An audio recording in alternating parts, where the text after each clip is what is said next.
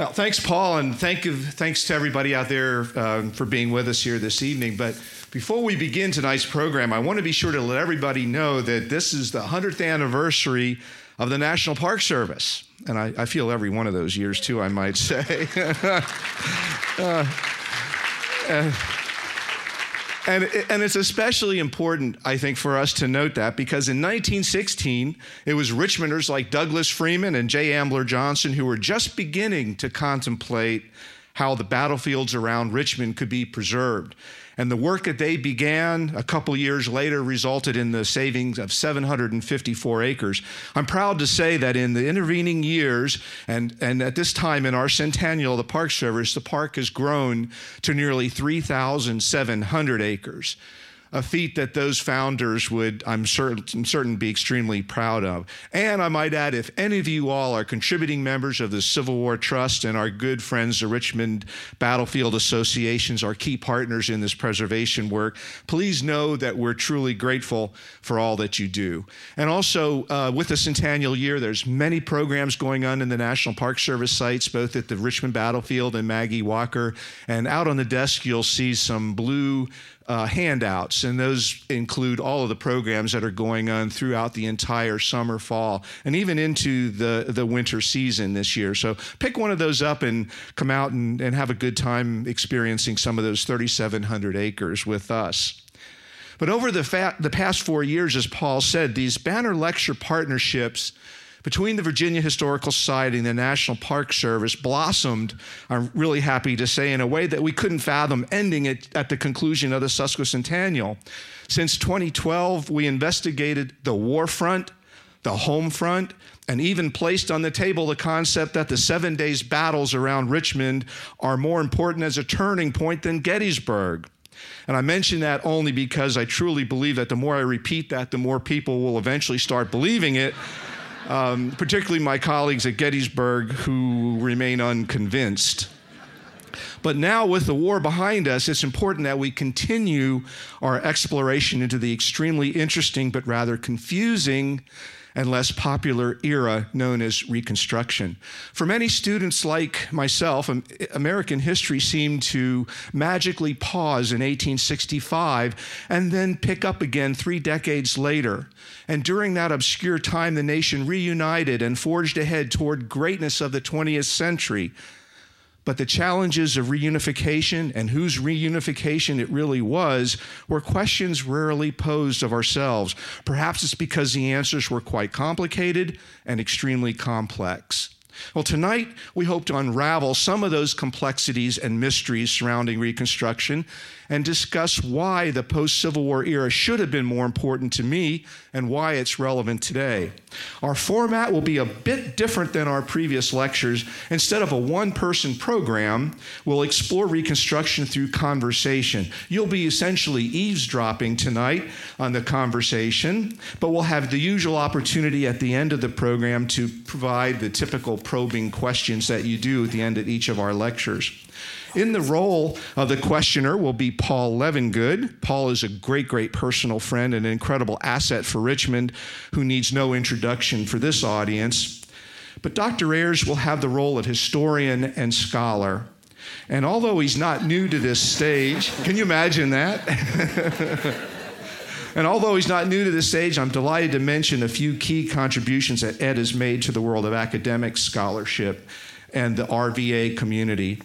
As many of you know, Dr. Ayers is a president emeritus of the University of Richmond, where he now serves as a Tucker Boatwright Professor of the Humanities. His accolades as a teacher are enormous. Dean of Arts and Sciences at the University of Virginia, named the National Professor of the Year by the Carnegie Foundation, member of the American Academy of Arts and Science. His work in the digital scholarship at the University of Richmond continues to show trends and patterns in American history. And in 2013, we were all extremely proud of the day that Ed was awarded the National Humanities Medal by President Obama in the White House.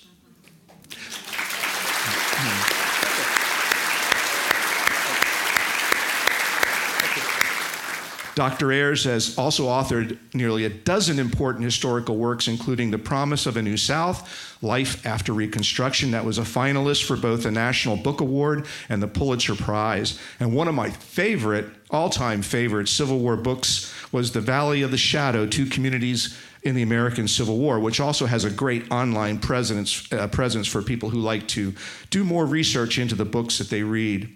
It's also important to note that the success of Richmond's Civil War 150th commemoration can be traced directly to Ed's foresight. Long before the first anniversary program was arranged, he brought together the many diverse historical organizations of the city through the Future of Richmond's Past Consortium.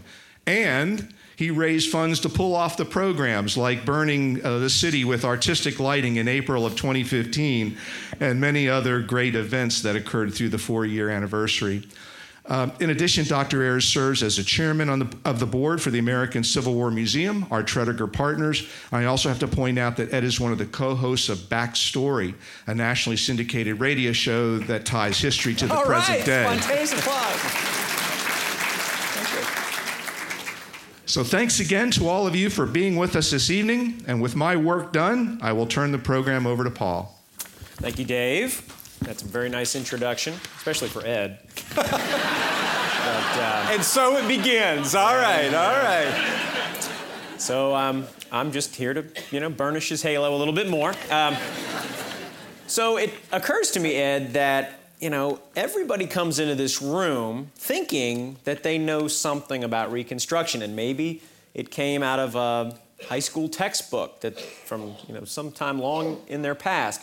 But everybody thinks they know something about Reconstruction. What do you think everyone in this room thinks they know about Reconstruction? And this will be on the test, so take out your blue books and find out if you do. Well, I think a lot of people had Dave's experience.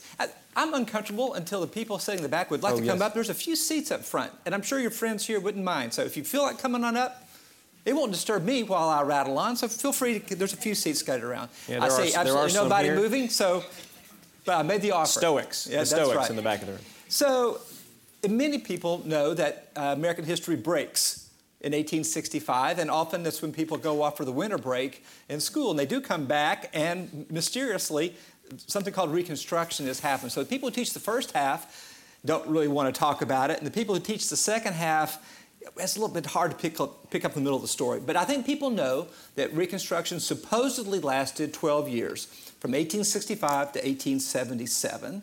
I think that people know that Abraham Lincoln was assassinated and that Andrew Johnson took over, and that Lincoln would have been awesome and Johnson was terrible, is what people think they know.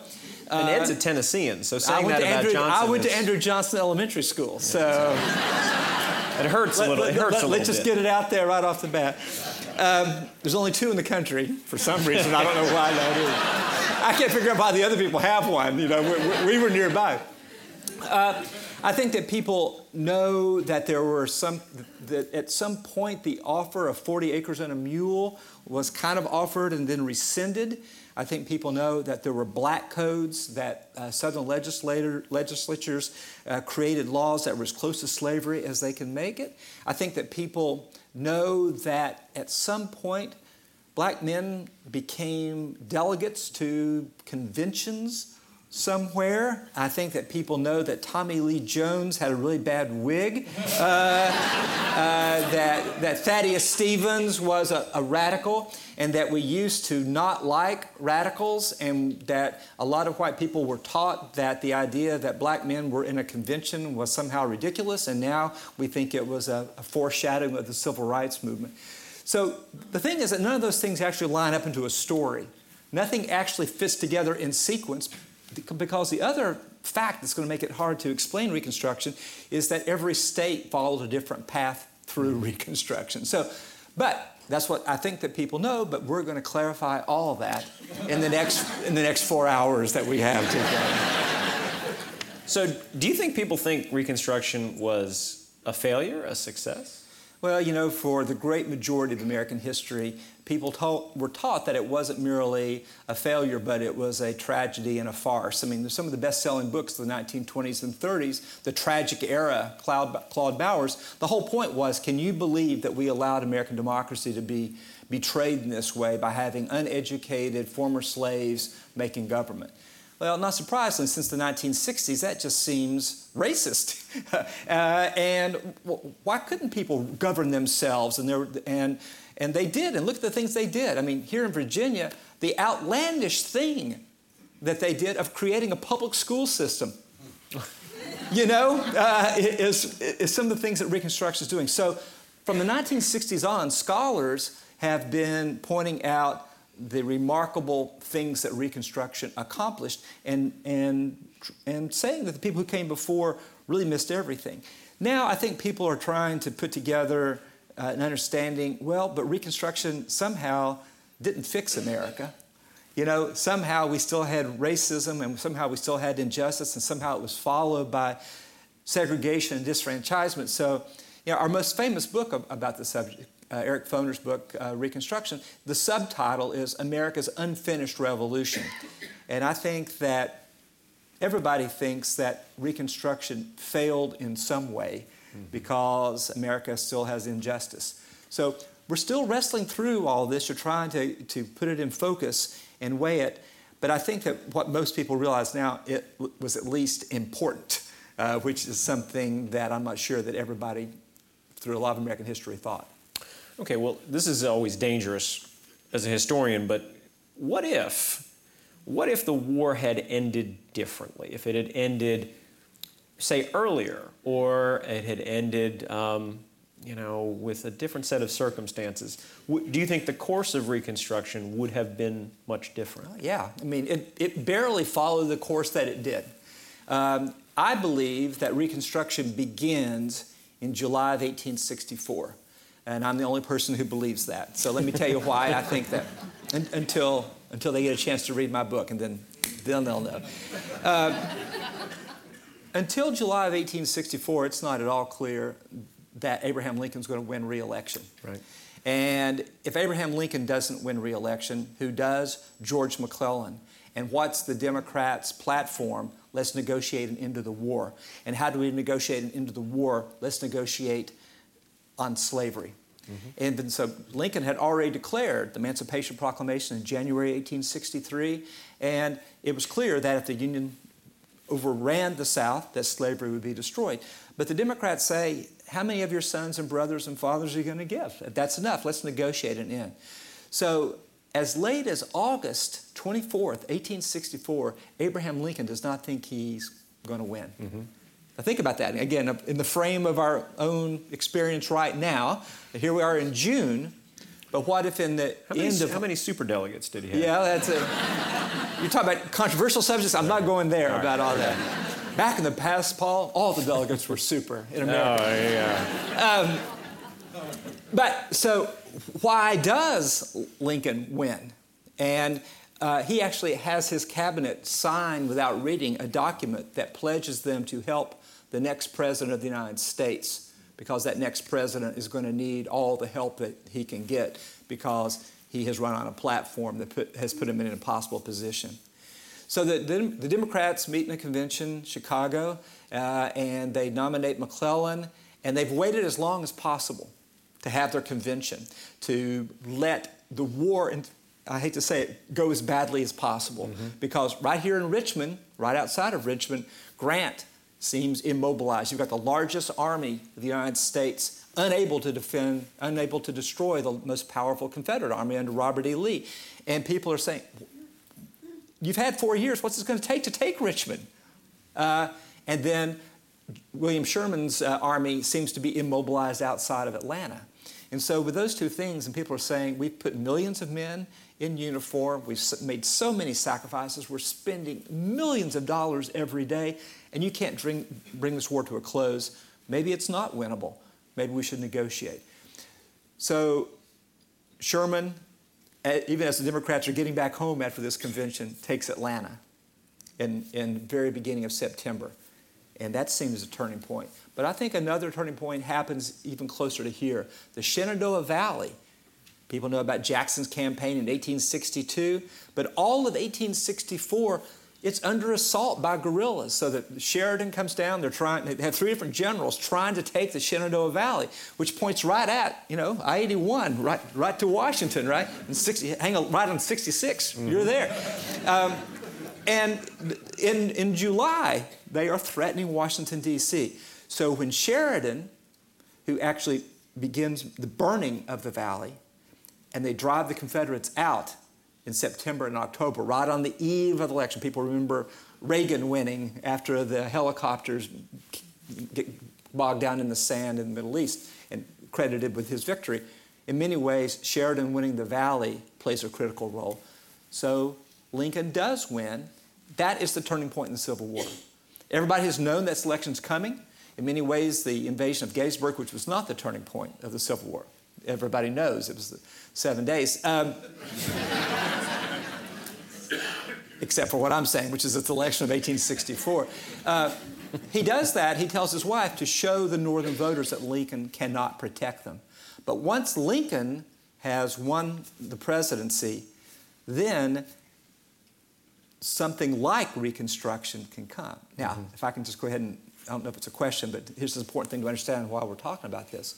Lincoln does not say what Reconstruction is supposed to look like, anything like what happens. Right. Lincoln's plan is, let's try to put the United States back together as quickly as possible. And so as soon as 10% of the voters in any state will pledge their allegiance to the United States and create a legislature and create a constitution declaring the end of secession and the illegality of slavery, you can come back in the United States. That's Lincoln's plan.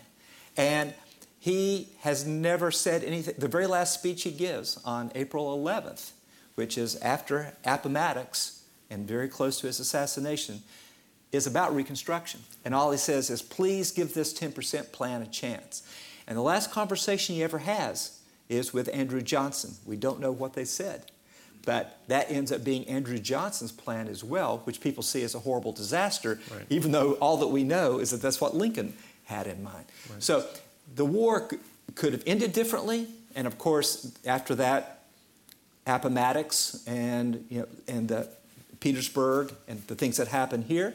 But the other thing that happens is the 13th Amendment is passed in January of 1865 before Richmond falls. And if you've seen the Lincoln movie, you know it must have seemed to many people, as it did to me, a strange thing. You got all of Abraham Lincoln's life and you're going to focus on that period.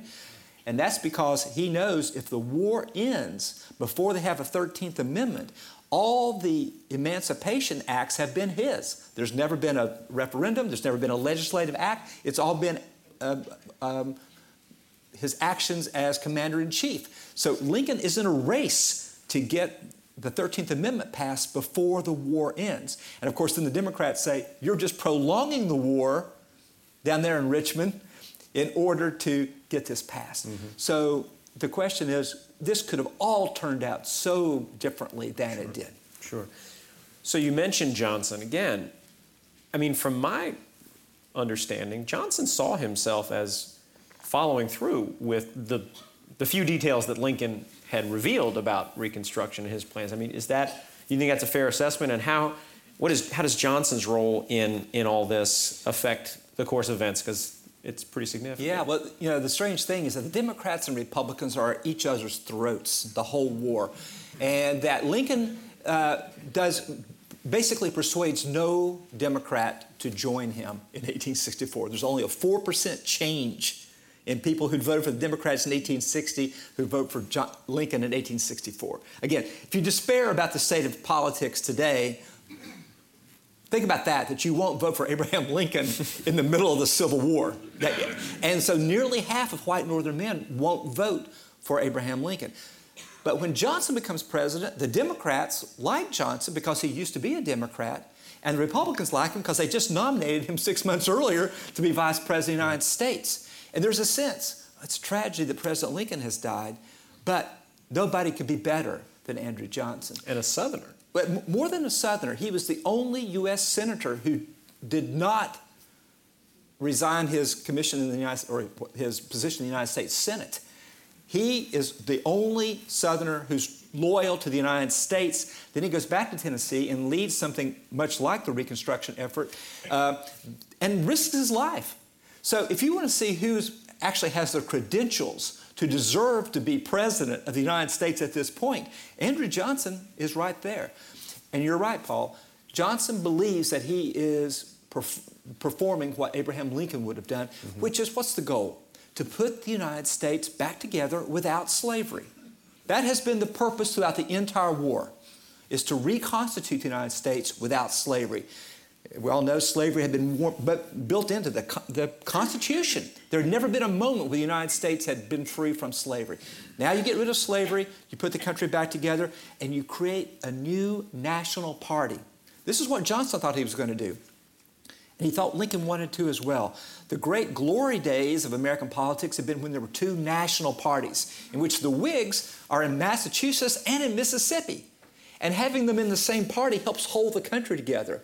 What broke the country apart is when you have a purely regional party, the Republicans, only representing a regional interest. So Johnson says, we need a new party that pulls together the best men of the South and the best men of the North.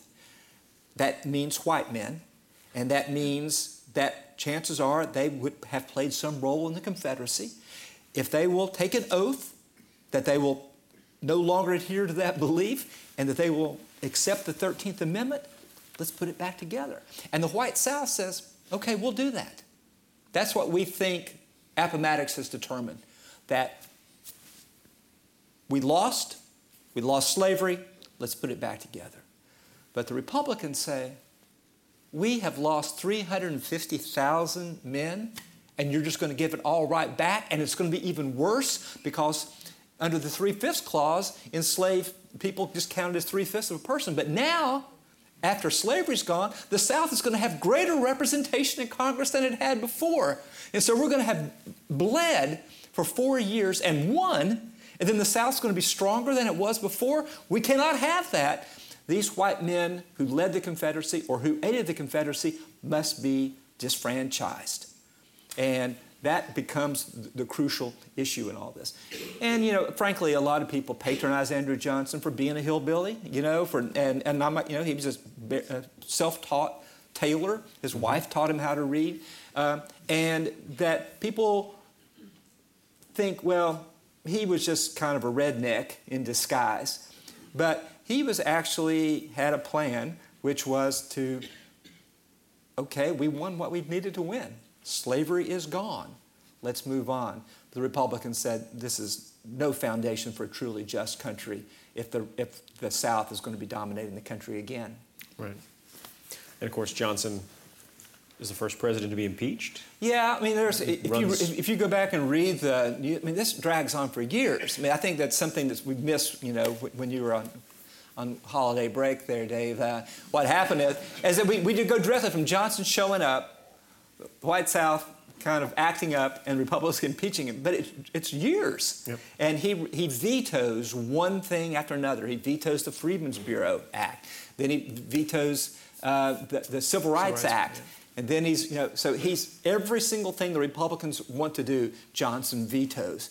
And so, it's long growing animosity. Now, I should say one thing. Dave mentioned the sesquicentennial. Right now, we're at the sesquicentennial of two big events that actually helped cause the Reconstruction we know. We're halfway between a riot in Memphis and a riot in New Orleans in 1866.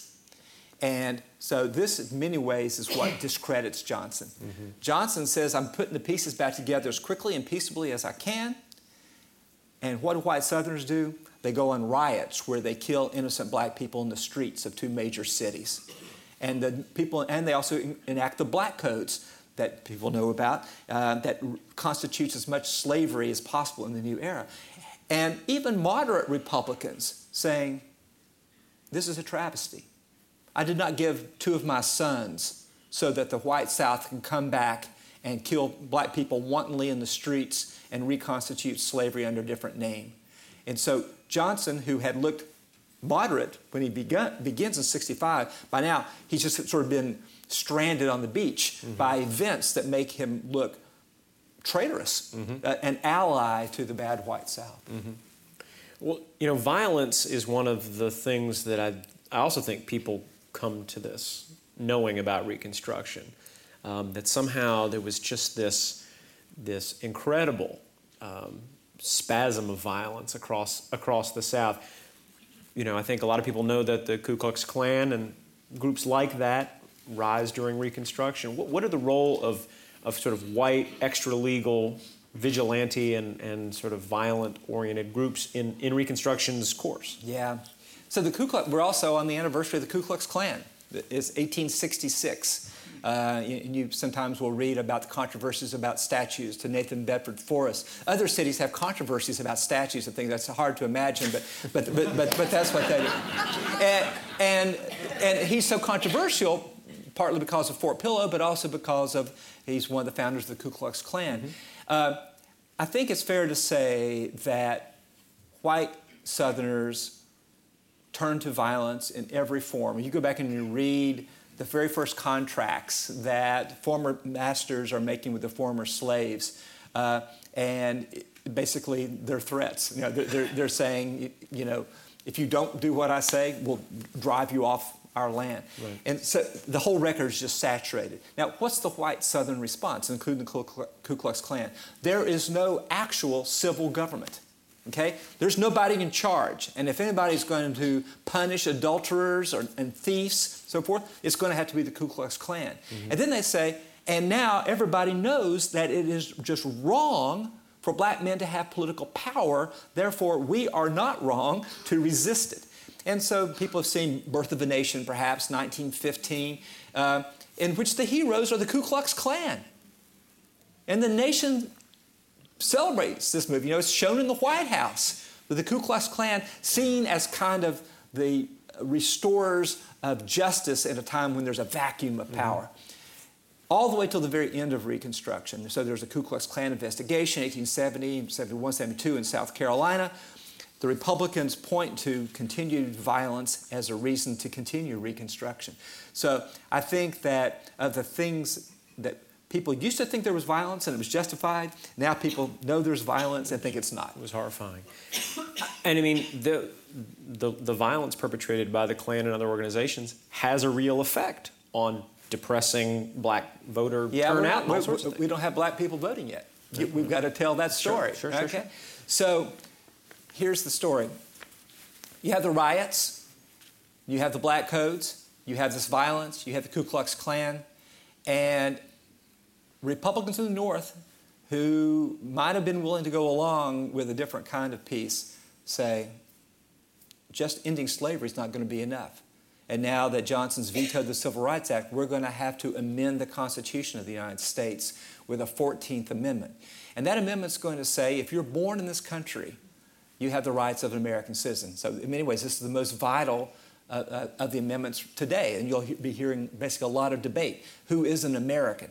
Well, after Reconstruction, during Reconstruction, and they start in 1866, in order for the formerly enslaved people to be citizens, it says if you were born here, you are a citizen. The other thing it says is for a southern state to be readmitted into the Union, you must have a convention to write a new constitution that accepts the 13th and 14th Amendment.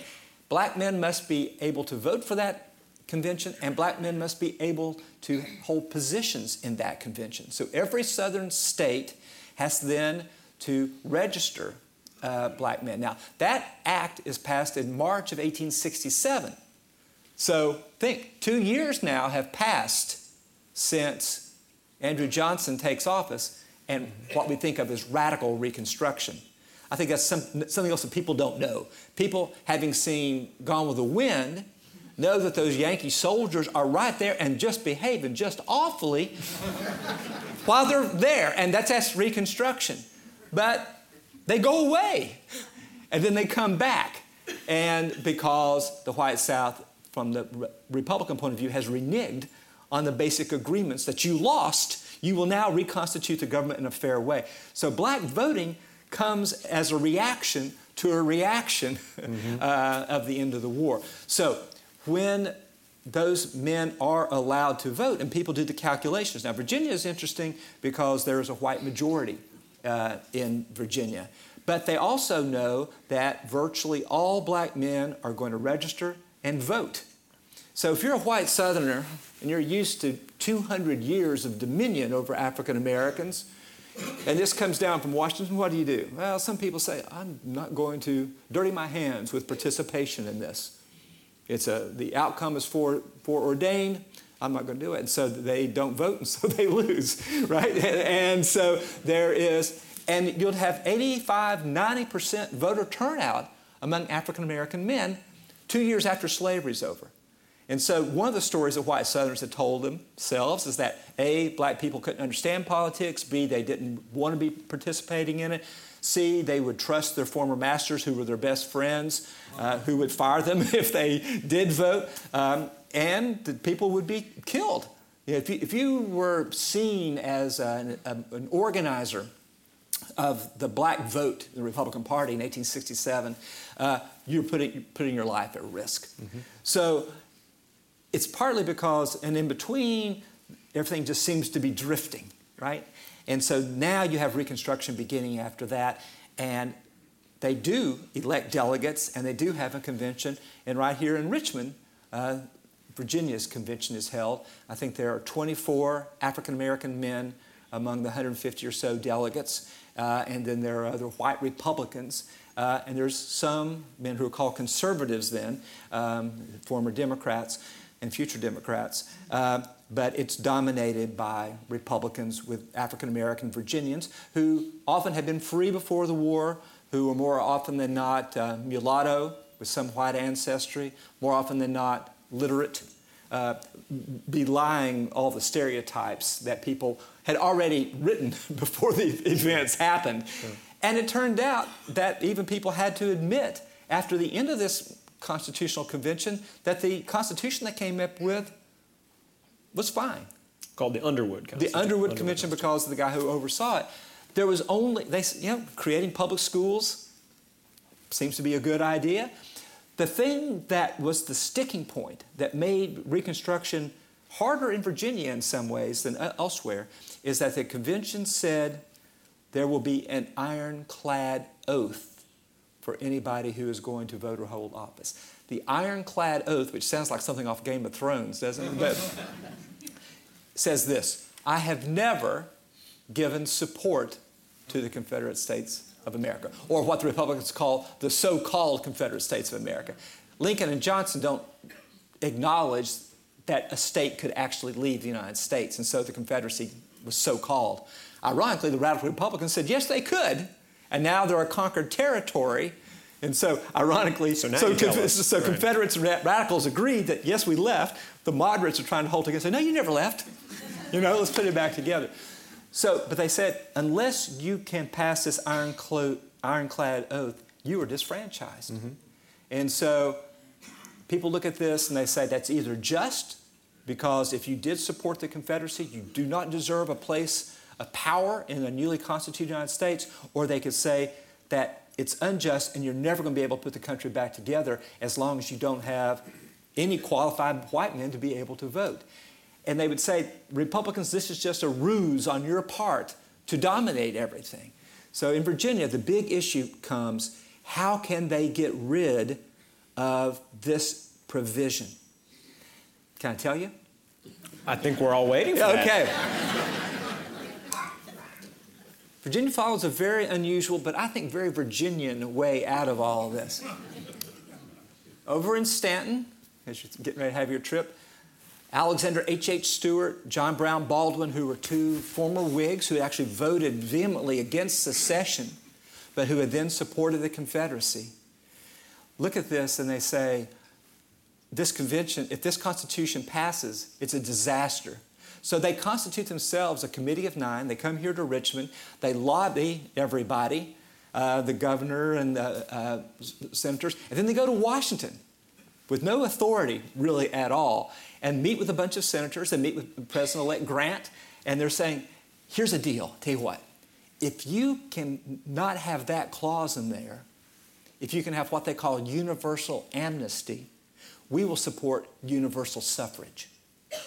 We will say it's okay for black men to vote, and we will support the Constitution if we can vote on the different clauses separately. So you don't just have to say, yes, I'm in favor of the Constitution or against it. So they do dismantle that. People vote against disfranchising former Confederates. They vote for enfranchising black men. So that's in 1868 and 9. But then the deal is the one branch of the Republicans and these conservatives get together and they come up with a Republican candidate who agrees it would be good if we just got through this Reconstruction thing as quickly as possible. And so Virginia actually never really has Reconstruction in terms of being governed by a radical legislature. They had this convention, they write the Constitution, it's approved, but then the conservatives and Republicans kind of strike a deal, and Virginia's Reconstruction is over by 1870. So when you're going from Reconstruction lasts from 1865 to 1877, I've just told you, no, it lasts from 1864 to 1870. So it starts earlier than we think, it ends earlier than we think. And the other thing that happens in 1870 is the 15th Amendment is passed, okay, that says that you may not prohibit voting on the condition of race. And so that by 1870, all the pieces of what we think of as Reconstruction are in place. Mm-hmm. And in Virginia, they begin putting together a new coalition. Other states, as people know, 1877 is a real date when the troops are removed from the last two southern states where they are still occupied. And during that time, there are these Republican legislatures who are running things. So you can see why it's complicated, but I don't think people know Virginia's story because it's not a very good story. They had a compromise, worked it out, and it ended.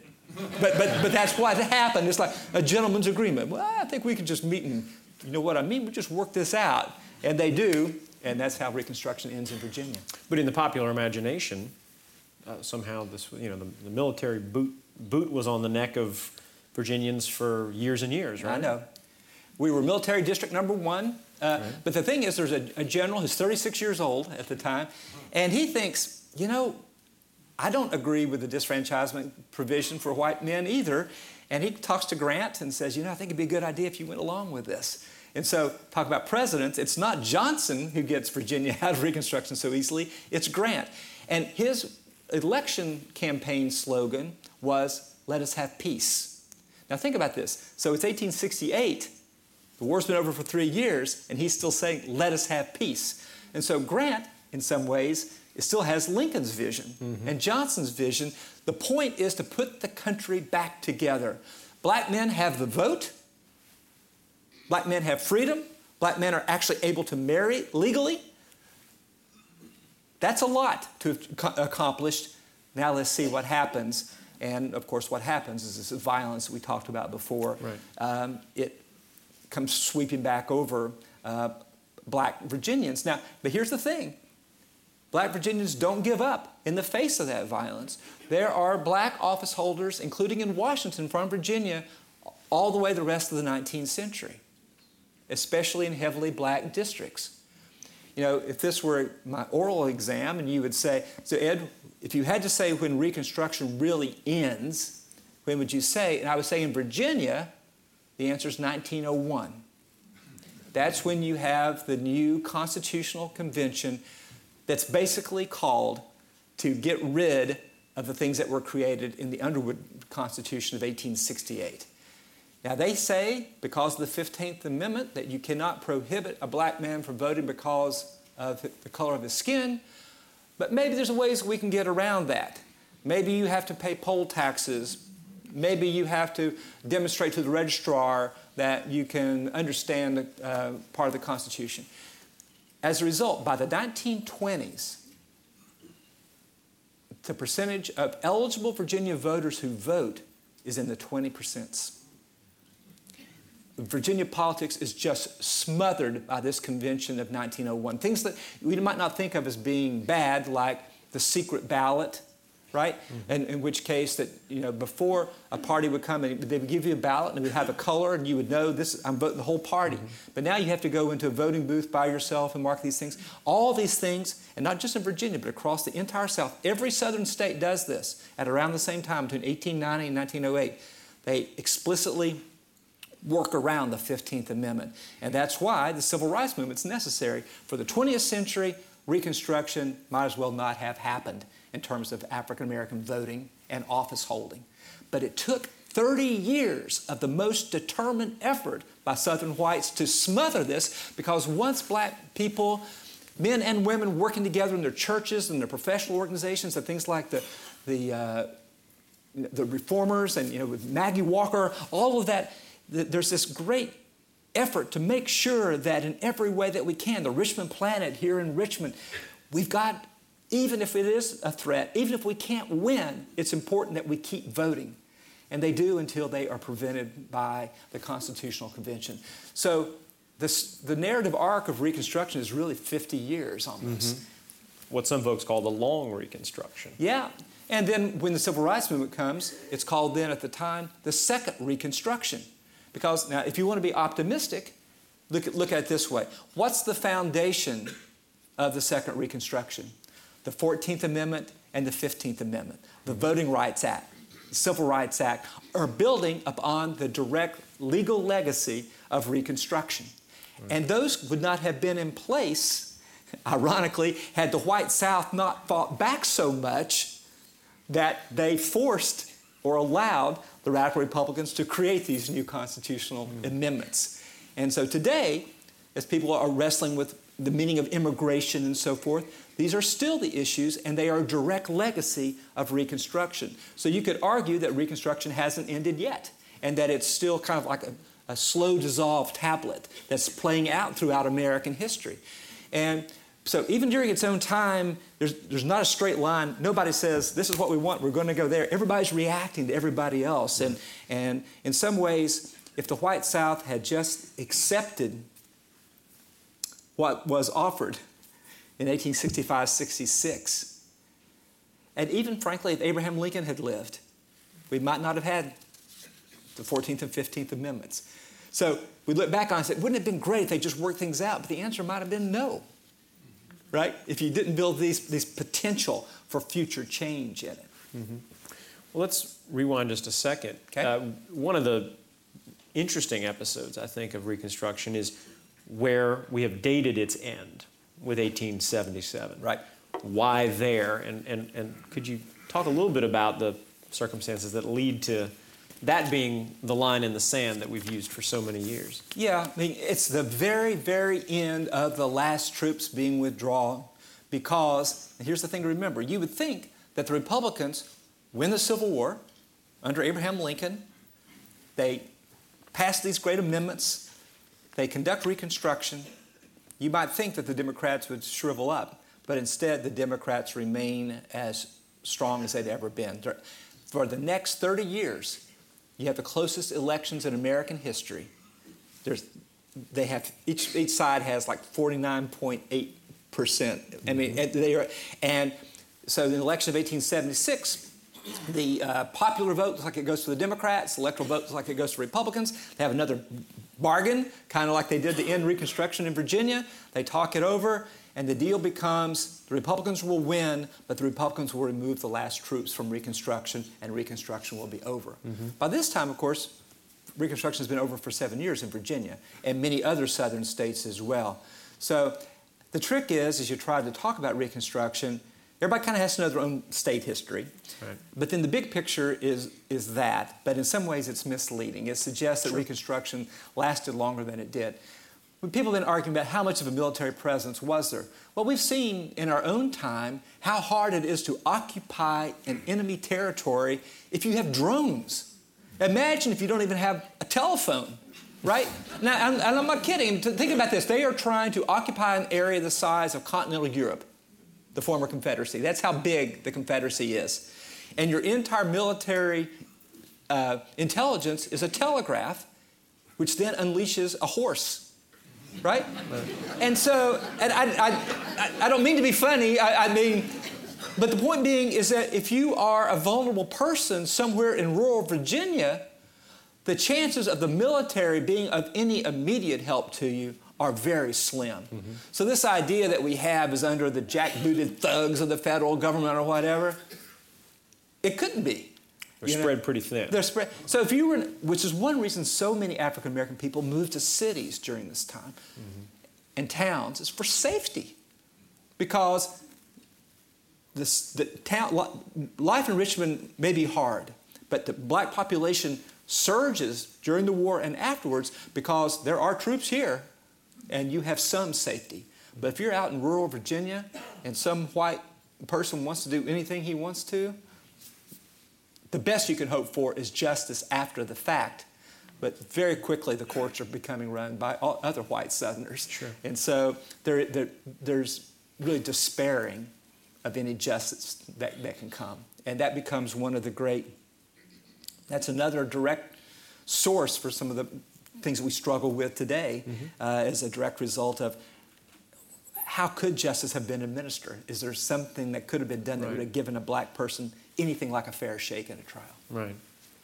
Well, you know, you mentioned Birth of a Nation and Gone with the Wind. And I think popular... And let me just interrupt. The two most popular movies per capita in American history. Okay? Gone with the Wind is still the most popular movie in American history based on the percentage of the population. Okay?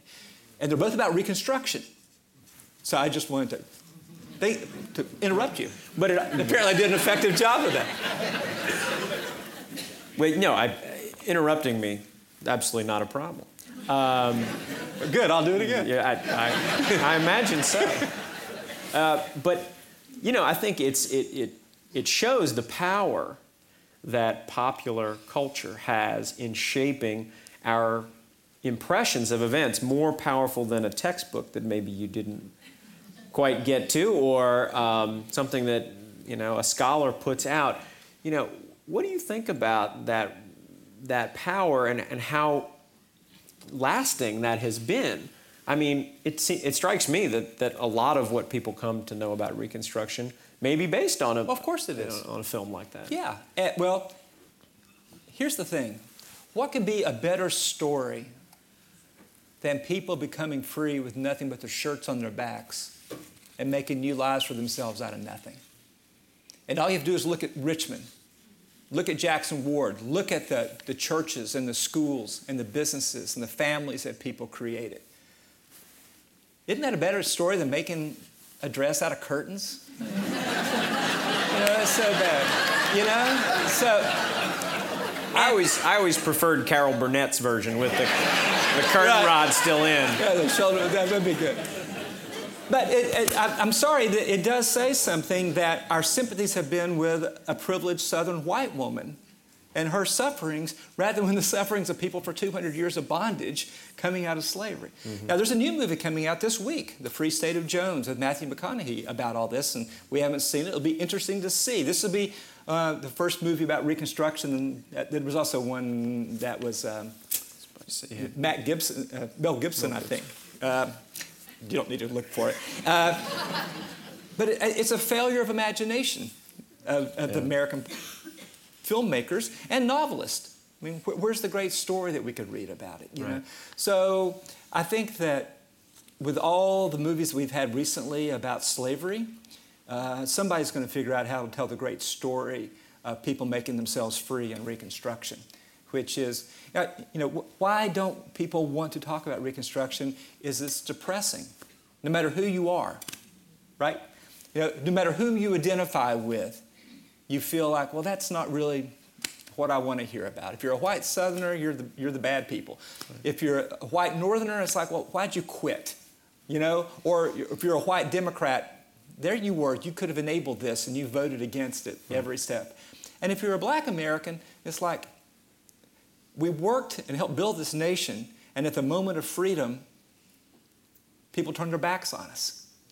But here's the way that I see it.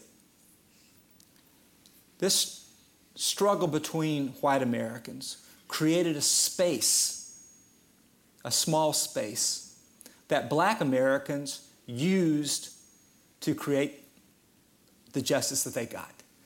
If you think about, we were chatting before about the historically black colleges and universities of Virginia and of the country, including of our own Virginia Union, created at Lumpkins Jail.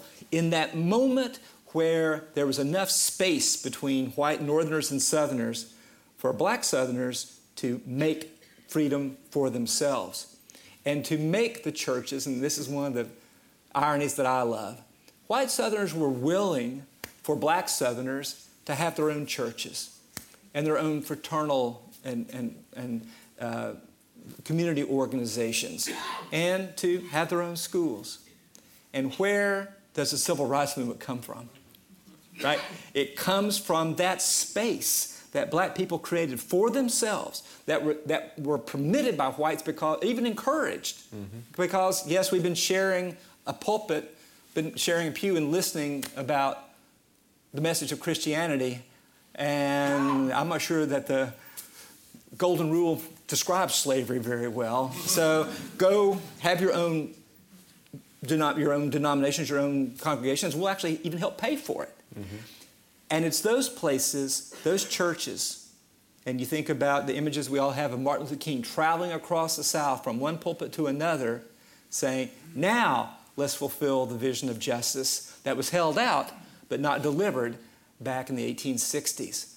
So I think that if we pull the camera back a little bit farther than 1877, when it just looked like failure, or even 1901, and instead to think about how black Americans never gave up, never let up, never relented, but pushed every day, even during the hardest times of Jim Crow, for decades after decades, so that somehow in the 1950s and 1960s, there was this reservoir of political skill, of political will, of solidarity, that frankly white Americans had done everything they could to either smother or had neglected. So Reconstruction should be valued not only by what it intended to do, but by what black Americans made it do. I don't think we can say much more than that. Thanks.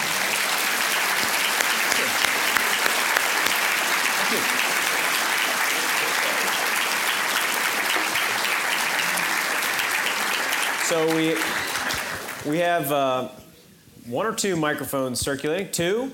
So if you've got a question, please put your hand up in the air and wait for a microphone to get to you. We'll start right here on the aisle. I see someone.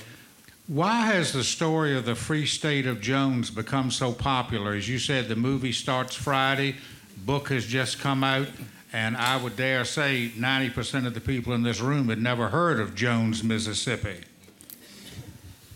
I don't want to be cynical before I see it. I'll be cynical after I see it. No.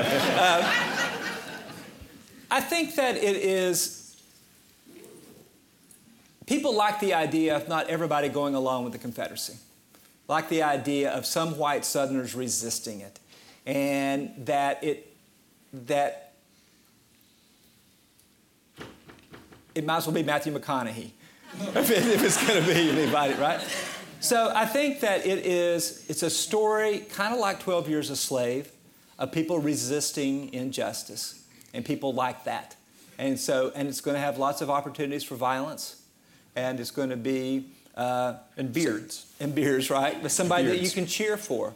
So that's where it came from. So Free State of Jones is just a small part of a Deep South state that declared that it was seceding from the seceded states, and that was the basis of its... So that's where it comes from. It's a stirring story that's a way of dealing with all this that in some ways sidesteps a lot of the political challenges of it. So we'll see. Maybe it'll be great. They had some of the best historians in the country as consultants, and maybe they were able to steer it in a productive way. But remember, Hollywood did bring you Mel Gibson during the Revolutionary War with a sort of agricultural cooperative he worked on with African Americans.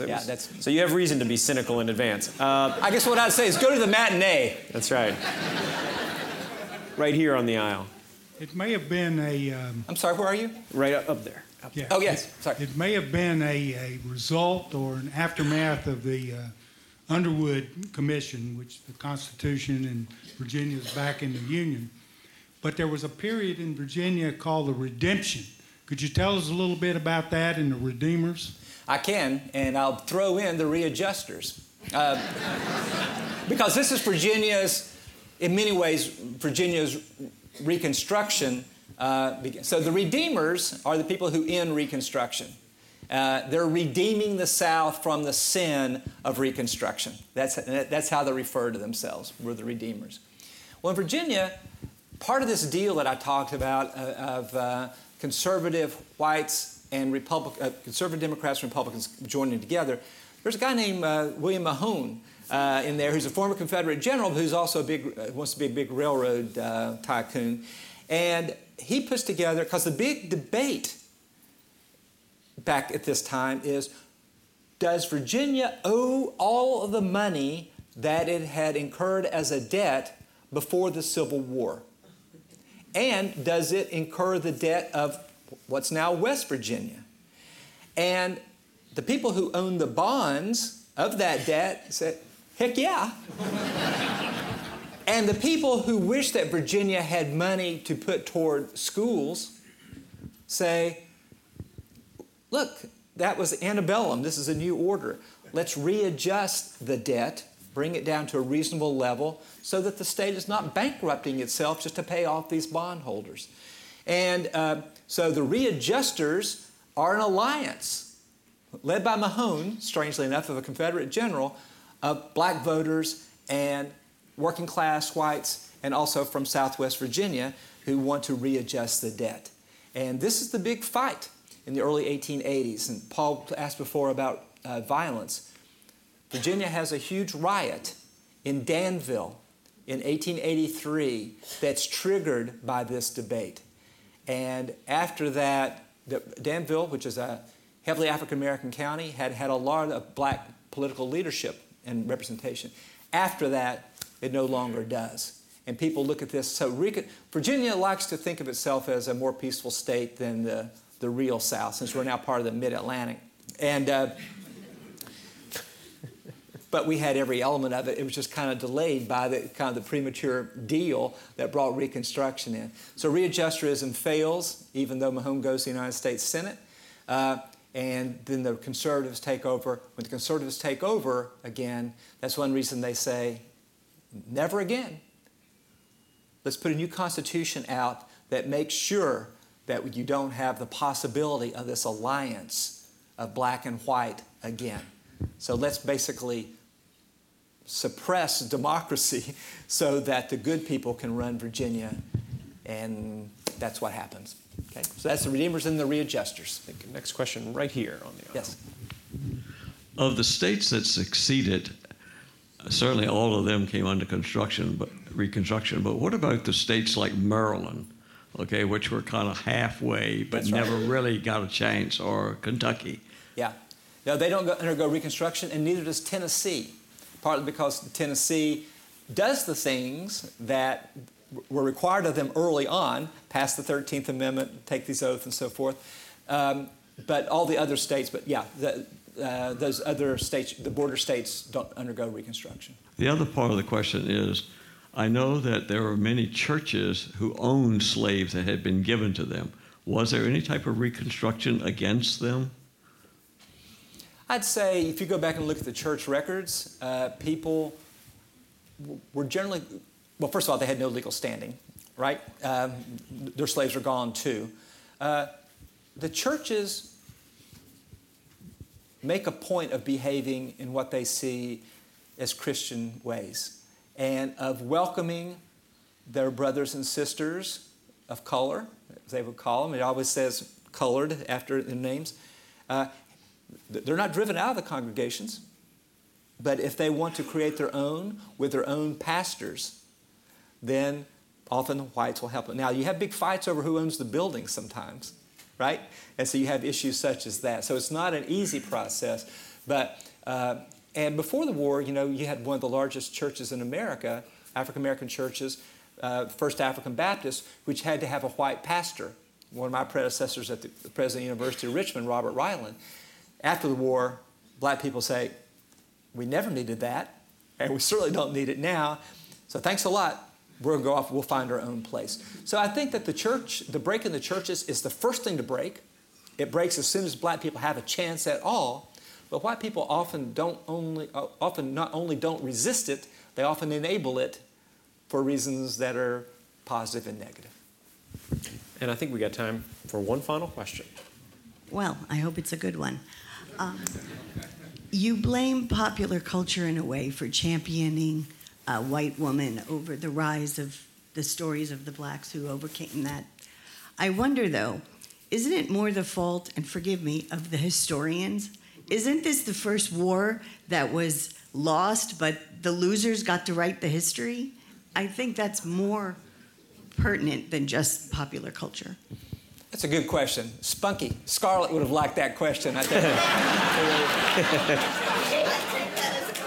I meant for you to. You know, it took a lot of people to get this story wrong. Here's the thing. Academic historians, the first thing we did when we became professional, the American Historical Association started getting PhDs based on the German model. We started writing histories of Reconstruction that reinforced the white Southern story. So when Margaret Mitchell is writing Gone with the Wind, there is nothing other, you're exactly right. No historian tells a different story except W.B. Du Bois in the 1930s, in which he says this is fundamentally about labor and race, and it's a great injustice. But he is ignored, basically, by white historians until the 1960s, and then he's seen as the great hero. So I'd say this, I wouldn't say, well, Gone with the Wind is popular for a reason. First of all, it's a great movie, you know. It's a powerful movie. It's a great spectacle. It's funny. Even then, we had to get English people to play Americans. I don't know what the deal with that is, and Birth of a Nation, for its own time, technically was a remarkable film, right? And so the thing is that this is a great drama, and the intrinsic. I'd say now historians have outrun the popular imagination. If we are to blame, and I'm willing to accept this, why don't we do a better job of getting our story before people? Because not everybody has somebody as enlightened as the National Park Service in Richmond and the Virginia Historical Society and the people who give up a Wednesday afternoon to come to talk about something depressing like this. There's clearly a hunger for this. So in the same way that we use the sesquicentennial to really think about the role of slavery and the Civil War here in our city, I think that we can use the sesquicentennial to think about Reconstruction. Because the point is really not to blame anybody. The point is, okay, they're dead. We're alive. We can think about this.